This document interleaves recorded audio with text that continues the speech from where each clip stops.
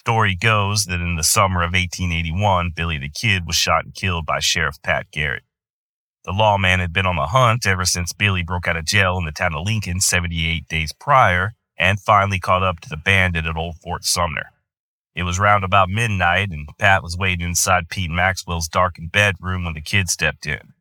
"Quién es?" he asked, noticing the large shape looming in the shadows. "Who is it?" Pat answered in the form of 2 shots from his .44-40 Colt revolver, and just like that, Billy the Kid was over, at least in his mortal form. His body may have been stuck in the ground the next day, but Can't No Pine Box contained a legend that soon emerged. And make no mistake about it, over the decades that followed, Billy the Kid has taken on mythical proportions unrivaled by any other character of the Old West. One thing needs to be established from the get-go, something I'll be repeating throughout this entire series. The irrefutable fact that we have little to no idea who Billy the Kid was. Not really. We don't know where or when he was born, who his father was, or even a clear idea of what he looked like. I mean, sure, we have that one tintype, but let's face it, it ain't the greatest picture in the world. And even Billy's death is shrouded in mystery. There's a lot of stuff we can piece together, sure, and we can oftentimes make educated guesses in lieu of solid historical evidence. But at the end of the day, we're left with a very young man, likely no older than 21 years of age at the time of his death, who has become the most popular figure in all of Old West history. An outlaw to some, a hero to others, but legendary to all. And that legend can be a hard nut to crack. As usual, I will attempt to separate fact from fiction, but as of this recording, despite extensive research by hundreds, if not thousands of people more patient and more intelligent than I, there's just so much we don't know. That said, we're going to give it a try. I mean, why not? After all, there's many a slip twixt cup and lip, right? Hey, you see the size of that chicken? Regulators! My name's Josh, and you're listening to the Wild West Extravaganza.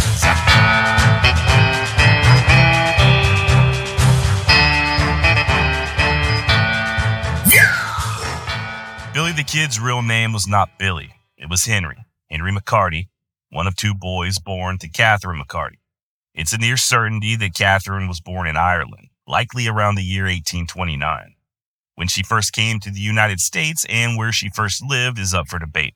But we do know that Catherine and her sons, Henry and his brother Joseph, can be found living in Indianapolis as early as 1868.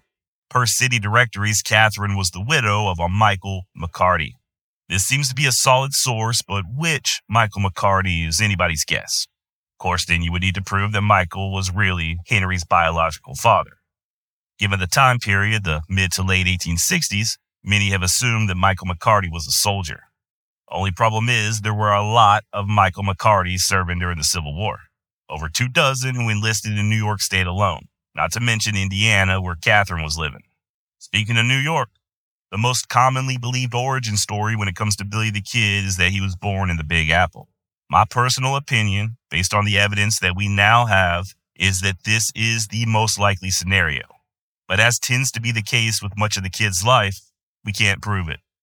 Billy himself allegedly claimed to have been from New York, at least on a couple of occasions. His stepfather, William Antrim, stated that Catherine's first husband, last name McCarty, presumably Billy's real father, died in New York.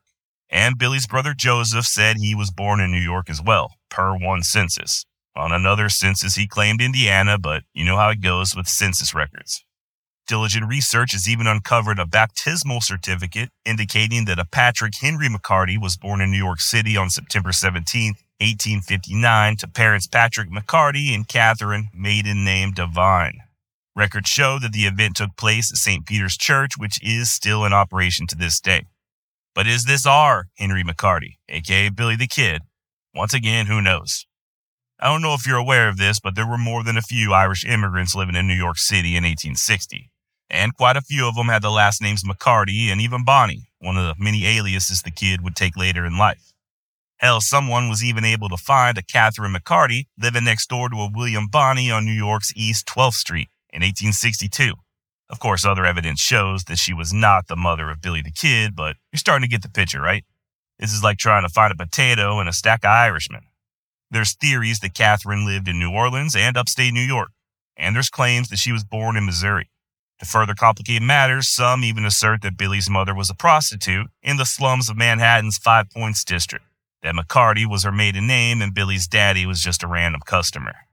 When it comes to Billy's birth year, we likewise run into several roadblocks.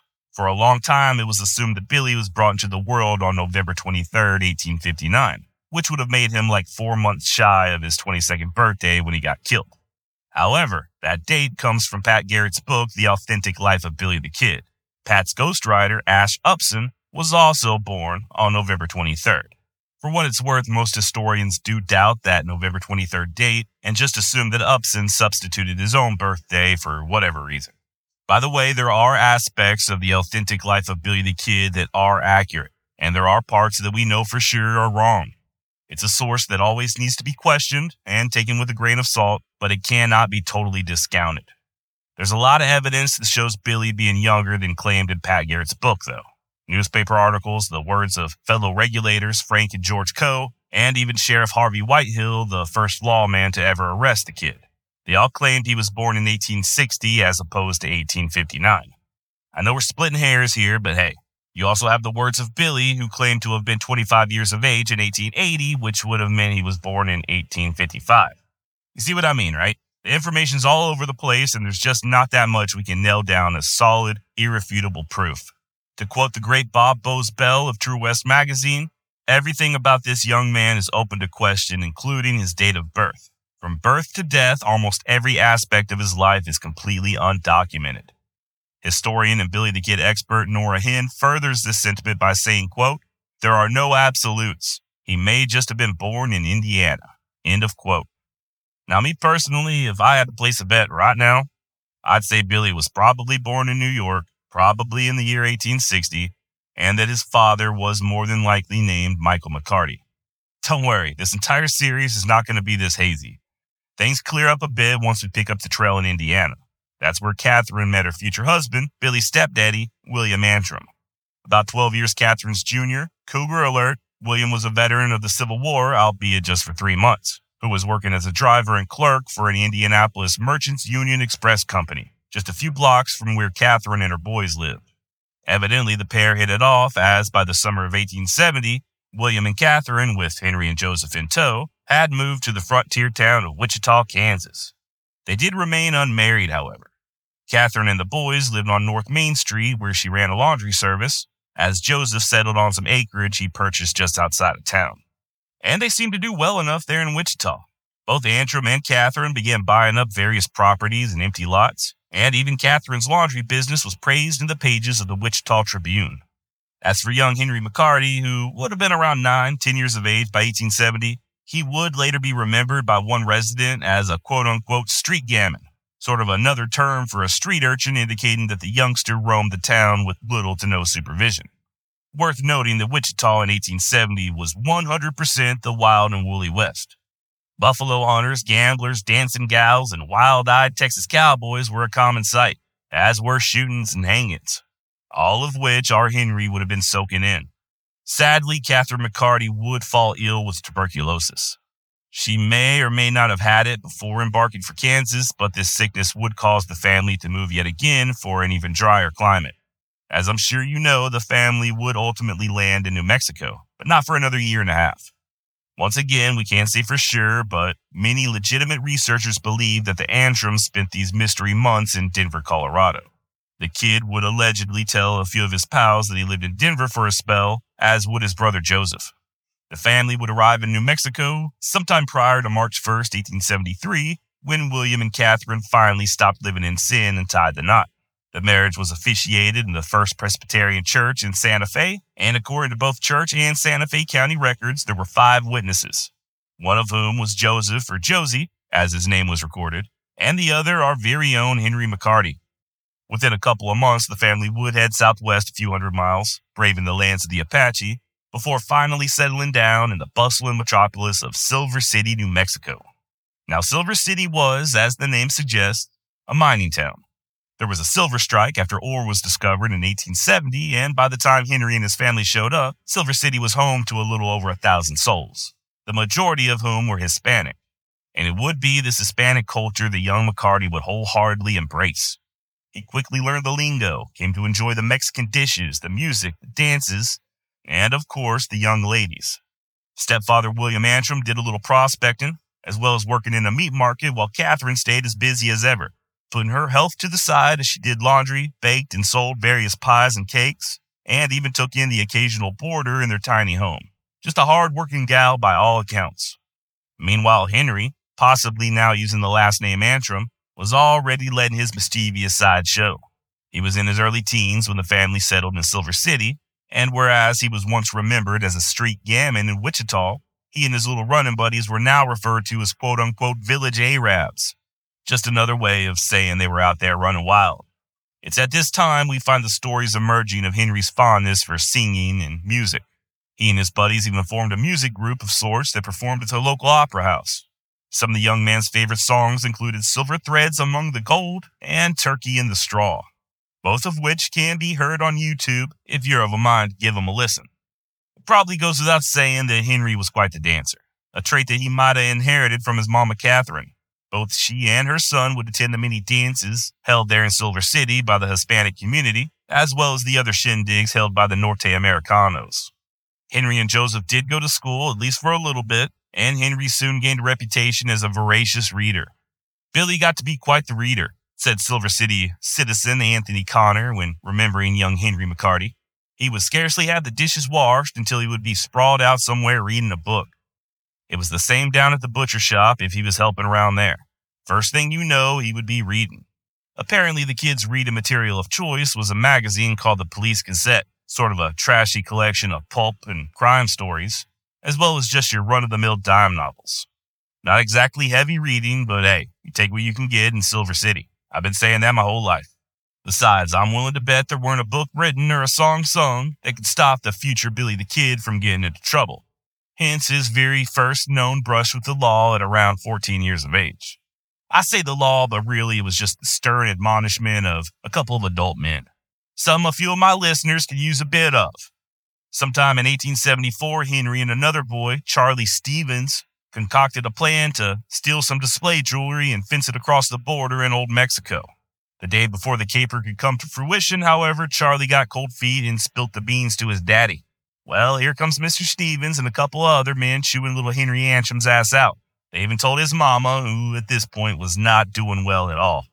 Perhaps you've heard the story about Catherine McCarty warning Henry that if he kept acting like this, he'd be dead before he's 21. Well, this is the incident that provoked that alleged comment. And Henry did straighten up, at least for a little while, probably so as not to put even further stress on his sick mother. Unfortunately for Catherine, it was too late. The jolly Irish lady, full of life, would succumb to tuberculosis that September. And even as she lay dying, I think she knew her husband wasn't going to take much of a hand in the raising of her boys. Hell, William Antrim couldn't even be bothered to stay by Catherine's side as she made her final journey, nor would he attend her funeral. Before passing, Catherine asked a local lady, Clara Truesdell, to look after Henry and Joseph, which she agreed to. As it turns out, several families there in Silver City would take turns caring for the boys. Now, if you don't mind, I'd like to add a little something here. This may or may not resonate with you, but I think it's worth bringing up. When a child loses a parent, a mother especially, it can be very traumatic. Numerous studies back this up, with researchers finding increased rates of depression and even functional impairment in people who lost a parent or parents at a very early age. And this isn't just one of those, it was different back then kind of things. 2023 or 1873, losing a mother is an extremely stressful event when you're 13 or 14 years old. Once again, according to many studies, this can have a lasting impact. In Henry's case, he didn't even have another parent he could turn to in his grief. No aunts or uncles or grandparents. There was nobody other than his brother and the kind citizens of Silver City who took the boys in. I'm just tossing that out there. I'm not excusing anything that Billy does later on, but you have to assume that Catherine's death sure as hell didn't help matters. The Antrim boys would return to school where, per stories from locals, Henry was not only quiet, but also smitten with his teacher, a Mrs. Richards. Years later, when interviewed, she remembered Henry as a scrawny little fellow with delicate hands and an artistic nature. He was always quite willing to help with the chores around the schoolhouse and was no more of a problem than any other boy growing up in the mining camp. Not the best way to be remembered by an older woman you once had the hots for, but hey, what are you going to do? They can't all be Stifler's mom, right? As far as the scrawny part goes, Henry was said to have been little for his age, almost girlish in features, with eyes always dancing and, quote, full of mischievous fun.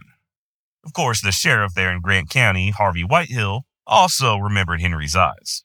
Only the veteran lawman regarded the fun and dancing aspect as shifty and Roman, much like what he called Henry's, quote, rebellious nature. And as I alluded to earlier, it did fall on the good Sheriff Whitehill to attempt to scare Billy straight. Before we get to that, let me tell you about the podcast, How the West Was Cast. If you're into Old West history, then something tells me there's a good chance you're also a fan of Western cinema. Whether you grew up watching the movies of John Wayne, cut your teeth on Clint Eastwood's Man with No Name trilogy, or considered Kevin Costner to be the screen's quintessential cowboy star, How the West Was Cast is just the podcast you've been waiting for. Join screenwriter and journalist Matthew Chernov and film historian and professor Andrew Patrick Nelson as they discuss the beloved masterpieces, forgotten treasures, and curious cult movies that make up the Western film genre. From the timeless classics of the 1940s and 50s to the bold and bloody titles of the 1960s and 70s to the celebrated prestige of Westerns today. How the West Was Cast explores one of cinema's most fascinating and enduring genres. Look, these guys know movies and they love Westerns. What else could you ask for? That's How the West Was Cast. Link in the show notes and available wherever you listen to podcasts. This episode of the Wild West Extravaganza is also brought to you by... All right, and we're back. So here's the deal. In 1874, a then 14-year-old Henry McCarty stole some butter, several pounds of it. Although he was not thrown into jail for this offense, he was strongly reprimanded. And according to one source, spanked by the sheriff himself. That's got to be pretty embarrassing catching swats at that age, but then again, I knew some guys who got licks as seniors in high school. Just between me and you, something tells me that if you're getting swatted in the principal's office as a senior, then you must like it at least a little bit. But then again, nobody asked me. It's also worth mentioning that Billy wasn't just sitting around idly reading books anymore. Shortly after Catherine's death, the brothers were split up and Joseph stayed with the Dyer family whose patriarch ran the Orleans Club Saloon in Silver City. Joseph began working there, cleaning, running errands, and even serving liquor. As such, Henry would often join his brother at the saloon after school left out, gaining an altogether different sort of education. This is where Henry first learned to gamble, dealing Monte and Faro. Smart as he was, Henry was still very young and consequently very susceptible to falling under the influence of slightly older fools. One of whom was a damn kleptomaniac named George Schaefer, or Sombrero Jack, as he was often called on account of his headgear of choice. Sombrero Jack would steal anything that weren't nailed down, and I reckon Billy soon became his little apprentice. Now, at that time, there was a sizable Chinese population there in Silver City, and a certain portion of the white citizenry were looking to run him out of town. Short of doing anything illegal themselves, they opted instead to sick Henry and the other so-called young Arabs on him. Subsequently, these adolescent hoodlums took to mocking, bullying, and tormenting the Chinese with the express approval of many of the adults. Or at least with the adults turning a blind eye. There are stories of Henry Antrim killing a Chinese man in Silver City after chunking a rock at his head, but this is unsubstantiated. While there is evidence that someone was killed in such a fashion, it likely didn't occur until after the kid left town. Just to go ahead and clear the air, there are numerous accounts of people who knew Henry when he lived in Silver City, and they all swear up and down that he never killed anybody while staying there. Hopefully I am starting to paint a picture at least. Henry McCarty is around 15 or so years old, and although he's being passed from family to family, he essentially has no real parental guidance. His free time is spent running the streets with other kids, terrorizing the Asians, or gambling in saloons with much older men. Toss in the trauma of losing his mother, the raging hormones that come with just being a teenager, and his own innate sense of devilment, it's only natural his first real brush with the law was imminent. And that's where Sombrero Jack comes into play. The petty thief burgled the home of one of the Chinese laundry operators, stealing a brace of pistols and a bundle of clothing. Not really considered a big deal because, well, unfortunate sign of the times, but the victim was Asian. The clothing, however, belonged to some white citizens of Silver City, and therein lay the problem. Once again, sign of the times, right? Now, Henry did not help Schaefer commit this crime, but he did agree to dispose of the ill-gotten laundry. He had moved from the Truesdale's home into the boarding house of Miss Sarah Brown at this time, and, well, one day while cleaning Henry's room, Mrs. Brown came upon the stolen clothing and alerted Sheriff Whitehill. This was just a little over a week after Billy stole the butter, so this time instead of swats, the sheriff went ahead and threw the kid in lockup. And this does appear to be more of a scared straight situation than anything else. Sheriff Whitehill knew Sombrero Jack was the real culprit, and he just wanted to give Henry a taste of incarceration to let him know what was in store should he continue down this wayward path. Hell, young Antrim was friends with the sheriff's kids, and even Whitehill's own wife told him to let Henry out and bring him home for breakfast. And he probably would have too. Only thing that stopped him was the kid escaping from jail. They let him alone in the corridor for just half an hour, and Henry shimmed up the damn fireplace and made a run for it, a lair of soot traveling behind him. What happened next is a little unclear, at least the details. Some claim that Henry went back to Sarah Brown's place, and I guess she felt kind of guilty, so she put him on a stage bound for Arizona. Others say that he stayed with the Knight family on their ranch, hiding up in the barn while they tried to convince him to return to Silver City and take his punishment. Henry agreed, and they lent him a horse, and instead of returning to Sheriff Whitehill, he went to Arizona.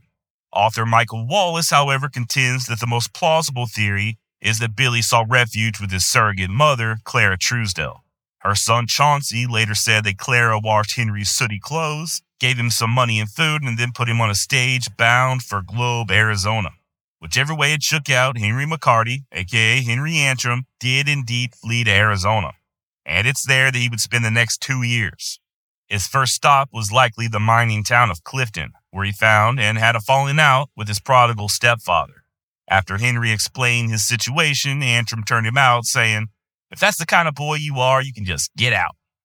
We don't know precisely what Henry was up to every step along the way. Obviously, he would take odd jobs, even work cattle on various ranches. He may have worked on the Slaughter and Chisholm ranches during this time, but we just can't prove it. He did for sure run cows at Henry Hooker's Sierra Bonita spread, though. That much we do know. And we also know he started stealing horses. That time spent at the Orleans Club in Silver City was paying off as Henry began turning cards in the mining camps. Hearing that there were easy pickings down at Camp Grant, Henry stole a soldier's horse and lit out. Now, Camp Grant, located about 40 or so miles south of Globe, originally served to provide security from roving Apache to the many settlers and miners streaming into the area. For Henry and quite a few others, however, the camp would be regarded as a source of easy money. It's a scene that repeated itself all over the West. If there's a fort or military outpost, you can be sure that whatever town is closest will invariably end up as a place for the soldiers to blow off steam along with their paychecks. Such a town would also draw the types who earned a living off of the soldiers. You know the sort, right? Gamblers, con artists, pimps, and thieves. For your more frontier outposts where a town wasn't handy, as was the case with Camp Grant, the military men would have to make do with what were often referred to as hog ranches. Now, these so-called ranches may or may not have had swine on hand, but they all had whiskey and women, making them a popular destination for their intended clientele, the painfully bored, eternally titillated, and always thirsty fighting man of the United States Army. This particular settlement where Henry found himself, just on the outskirts of Camp Grant, included George Atkins Saloon, a general store ran by an old boy named Milton McDowell, the austere Hotel de Luna, and of course the quote-unquote hog ranch or red light district, the type of place one Army officer described as, quote, tenanted by a hardened and depraved set of wretches as could be found on the face of the globe. Each of these establishments was equipped with a raw mill of the worst kind, and each contained from 3 to half a dozen Cyprians, virgins whose lamps were always burning brightly in expectancy of the upcoming bridegroom, and who lured to destruction the soldiers of the garrison. In all of my experience, I have never seen a lower, more beastly set of people of both sexes. End of quote. And Henry McCarty was having a blast. He was now going by the name Kid Antrim, or just the Kid for short. He was around 15 years old, and I think it's safe to say he didn't exactly have his life figured out. Who does at that age? Henry was young, dumb, and living life the only way he knew how. I doubt there were many thoughts given to putting down roots or planning for his future. Henry was having a good old time and letting the chips fall where they may. Now, it is important to point out that the Kid did not drink, nor would he ever develop that particular habit, which makes me question the whole Irish heritage thing, but hey. He did enjoy hanging out in saloons for the gambling, and of course the ladies, and while he was known to buy drinks for others, he himself rarely, if ever, imbibed. Antrim worked as a cook at the Hotel de Luna for a few days, but just like in Silver City, he soon found himself under the influence of an older ne'er-do-well. The misguided mentor in question was a former soldier and current criminal by the name of John Mackey, and it was the soldiers who were frequenting the hog ranch and McDowell's store that became he and Henry's prime targets. Mackey and the kids stole so many horses from the soldiers that they took to trailing extra long picket ropes inside the bar with them as they drank. Being the enterprising thieves they were, Mackey would just sidle up and distract the marks while the kid deftly and gently cut the ropes outside, making off with the ponies without anybody being the wiser. At least not until they had to walk back to camp and explain to their superiors why they just lost government horseflesh. And by God, enough was enough. A posse of soldiers was formed, and they caught the kid red-handed on his way to a mining camp just outside of the San Carlos Reservation. Antrim was ordered off his stolen mount at gunpoint and just left out there in the middle of nowhere. Alive and free, but afoot and all alone in the middle of what was then still very hostile territory. In March of '77, both the kid and Mackey were arrested and handed over to the commander of Camp Grant, but within an hour, Antrim threw salt in the eyes of one of his guards and escaped. He was immediately recaptured, however, and this time placed into shackles by the gleeful camp blacksmith, an old boy named Francis Cahill. But once again, later that night, Henry got away, chains and all. The kid spent some time up in Globe, where he reunited with Mackey and found work in the saloons Dill and Monte. And yeah, he supplemented this income by continuing to steal horses. Twice more, Kid Antrim would be arrested, and twice more, he'd escape. Starting to see a pattern here. Someone is quite the slippery eel. The kid eventually found his way to Camp Thomas and got a job working in a hay camp. He weren't there long before he asked for and received an advance in pay, a whopping $40 that he used to purchase a brand new six-shooter. Antrim worked in the hay camp for most of the summer of 1877, but soon, foolishly, began showing up again down near Camp Grant, which is how he found himself back in George Atkins' cantina on the night of Friday, August 17th, 1877. Remember that blacksmith who put the kid in shackles, Francis Cahill? Well, it turns out he and the kid had a history. The older Irishman, a 3-year veteran of the U.S. Army, was nicknamed Windy on account of him always telling stories and more or less being full of hot air. And although military records show that Cahill was only 5 foot 4 inches tall, he was a big man torso-wise. Barrel-chested and with powerful arms of the sort blacksmiths are prone to sprout after swinging a hammer all day. And apparently Windy was a bully to boot. Even before he helped secure the kid back at Fort Grant, he was always hacking on him, giving him a hard time, ruffling his hair, doling out little light slaps on the kid's face, and even throwing him on the ground. All for a laugh. Ha, ha, ha. You know the type, right? They usually target someone smaller or younger who they don't perceive to be a threat. Lord only knows what sort of verbal abuses Windy was tossing the kid's way as well. It all came to a head that night in Atkins' cantina, though, when Henry Antrim decided he had had enough. Of course, it probably didn't help matters that the kid showed up dressed as a quote-unquote County Jake, that brand new revolver stuck in his fancy pants and clad in shoes rather than boots, making him stand out like a sore thumb among the soldiers, laborers, and cattlemen all crowded at the bar looking to quench their thirst. As usual, old Windy started laying into Antrim, mocking him and poking fun. And on this night in particular, Henry began giving it right back. Cahill called Antrim a pimp, likely due to his outfit, and the kid called Cahill a son of a bitch, prompting the older, stronger man to pounce. They wrestled their way out of the cantina and into the street, with Cahill easily dominating Henry on account of his experience and size. He bodily lifted the kid up and slammed him to the ground as many as 3 times, before then pinning him down with his knees as he began slapping Henry repeatedly across the face. Onlookers claimed that Antrim yelled out, telling Windy to let him up, that he was hurting him. Cahill replied, "I want to hurt you. That's why I have you pinned down." I guess during all the excitement, Windy didn't feel one of Henry's small hands slip free and grip that 6-shooter stuck in his britches. Maybe he did, and he figured it was just the kid trying to shimmy away. He almost certainly felt that pistol pressed against his side, as witnesses would later say that Windy straightened up all of a sudden, just a fraction of a second before the kid pulled the trigger, sending a bullet ripping into the bully's innards.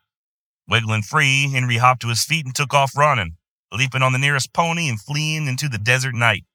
Wendy Cahill weren't dead, but he'd soon be. Gut shot as he was, there was just no way of stopping the bleeding. Interestingly enough, we do have Wendy Cahill's deathbed statement, taken early the following day.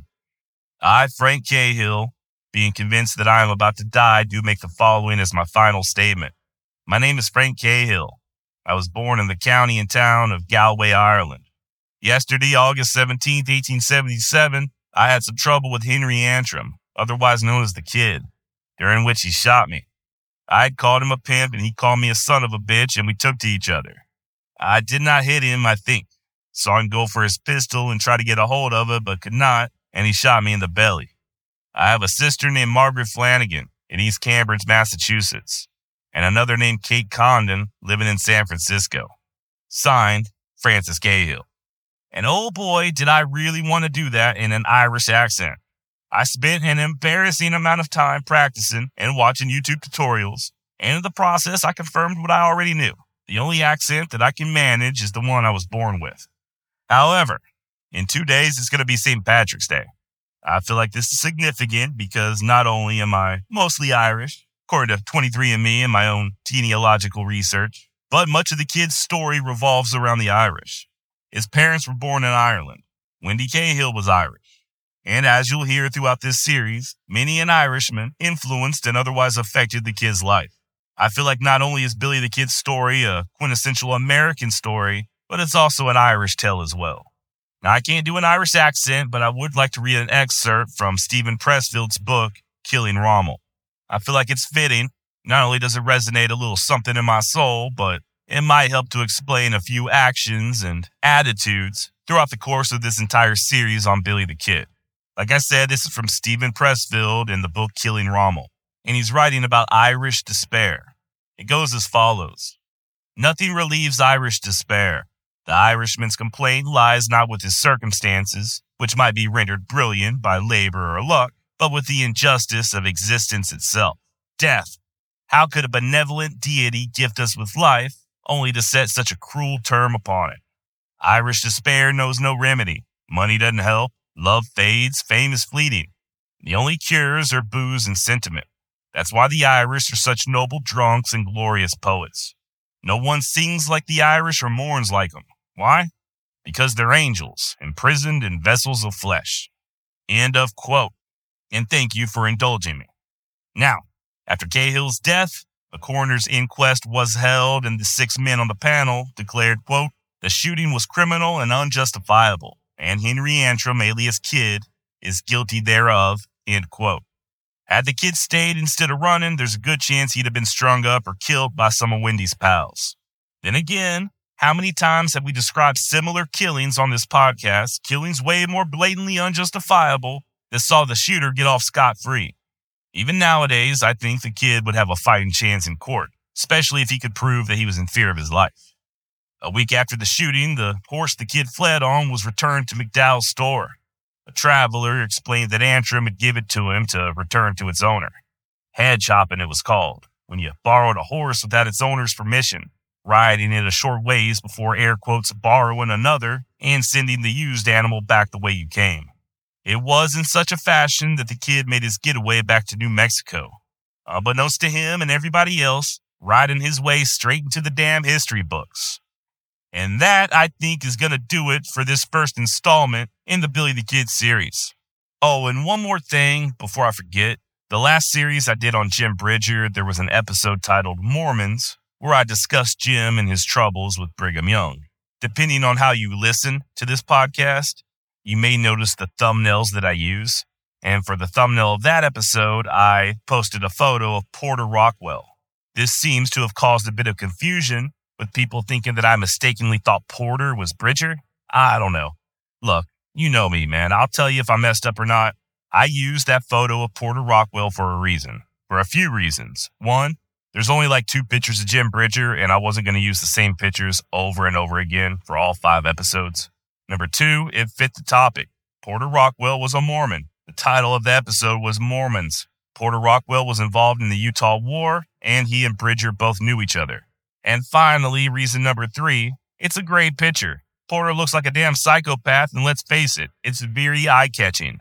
I do post each episode on YouTube as well. And on YouTube, if I want to attract new listeners, which I do, it's important that I have thumbnails that stand out. I don't know if I'm any good at it, but I do try to make them more compelling, and the more compelling they are, the more people hopefully I'll be able to reach, like it or not. I'm bringing this up because with this series on Billy, we only have that one verifiable picture of the kid, the famous tintype. I didn't just want to recycle the same photo for each episode, so as you can see, especially with today's thumbnail, I got a little creative. Just in case anyone is popping their knuckles, getting ready to send me an email, I know. The picture of the kid in the top hat playing poker is not Billy. Neither is the croquet picture. The crowded picture in the bar with him and Pat Garrett, that's not Billy either. The famous tintype is the only proven photograph of Billy the Kid. Will I unashamedly use the other photos that I know are not Billy the Kid in order to generate interest in this series? You bet your sweet ass I will. All right. Thank you so much for listening. This is going to be a 5-parter, so we've got a lot of ground to cover. If you're impatient and you don't want to wait for a new episode each week, well, you are in luck. The entire Billy the Kid series is available right now at patreon.com/Wild West Extra. The Wild West Extravaganza only has one tier on Patreon, the $5 a month Gunslinger tier. For that $5, you get access to the entire back catalog, even the very early embarrassing stuff that is no longer available to the public. Everything is ad-free and you get early access. So when I drop a series like this, you'll be able to binge the entire thing. Also, just as a bonus, 20% of all proceeds from the Wild West Extravaganza is donated to charity, so you have that peace of mind as well. That's patreon.com/Wild West Extra. Check out my website at wildwestextra.com and hit that contact button while you're there. Shoot me an email. Let me know what you think. Thank you again for listening. I think this series has been a long time coming, man. Old Billy Bonnie is way overdue. So stay tuned. Speaking of Bonnie, next week we're going to explore where that name came from. We'll take a look at the kid's graduation from simple horse thief to a true blue outlaw. And of course, we'll discuss a little place called Lincoln County. Till then, try not to steal any butter. Unless, of course, you enjoy being spanked by a man in uniform. Adios.